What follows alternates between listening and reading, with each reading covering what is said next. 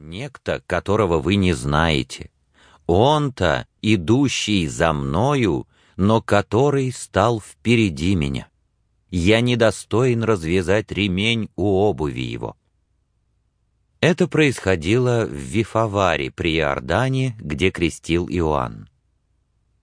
На другой день видит Иоанн идущего к нему Иисуса и говорит: «Вот Агнец Божий, который берет на себя грех мира. Сей есть, о котором я сказал: за мною идет муж, который стал впереди меня, потому что он был прежде меня. Я не знал его, но для того пришел крестить в воде, чтобы он явлен был Израилю». И свидетельствовал Иоанн, говоря: «Я видел Духа, сходящего с неба, как голубя, и пребывающего на нем. Я не знал его, но пославший меня крестить в воде сказал мне: на кого увидишь Духа сходящего и пребывающего на нем, тот есть крестящий Духом Святым. И я видел и засвидетельствовал, что сей есть Сын Божий». На другой день опять стоял Иоанн и двое из учеников его. И, увидев идущего Иисуса, сказал: «Вот Агнец Божий». Услышав от него сии слова, оба ученика пошли за Иисусом. Иисус же, обратившись и увидев их идущих, говорит им: «Что вам надобно?»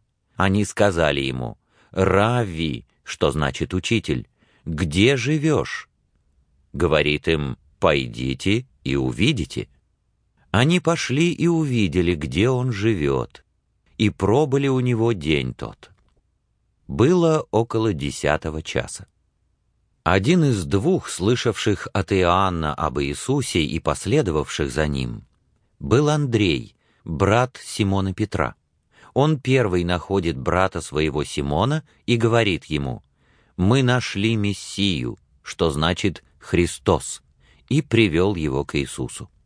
Иисус же, взглянув на него, сказал: «Ты, Симон, сын Ионин, ты наречешься Кифа», что значит «камень», Петр.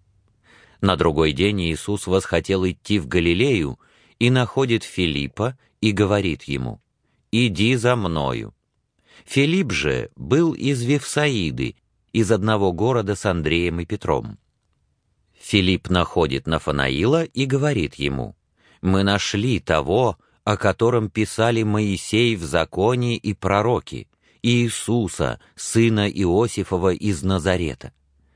Но Нафанаил сказал ему: «Из Назарета может ли быть что доброе?»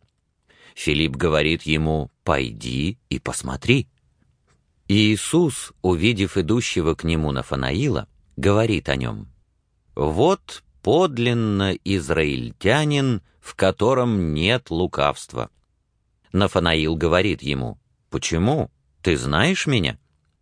Иисус сказал ему в ответ: «Прежде нежели позвал тебя Филипп, когда ты был под смоковницею, я видел тебя».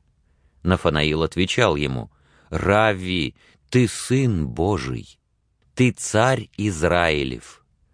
Иисус сказал ему в ответ: «Ты веришь, потому что я тебе сказал.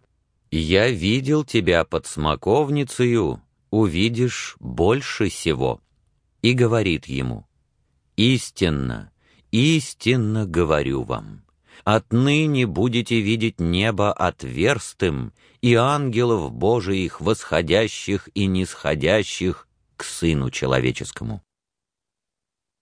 Глава 2. На третий день был брак в Кане Галилейской, и матерь Иисуса была там. Был также зван Иисус и ученики его на брак. И как недоставало вина, то матерь Иисуса говорит ему: «Вина нет у них». Иисус говорит ей: «Что мне и тебе, жено? Еще не пришел час мой». Матерь его сказала служителям: «Что скажет он вам, то сделайте».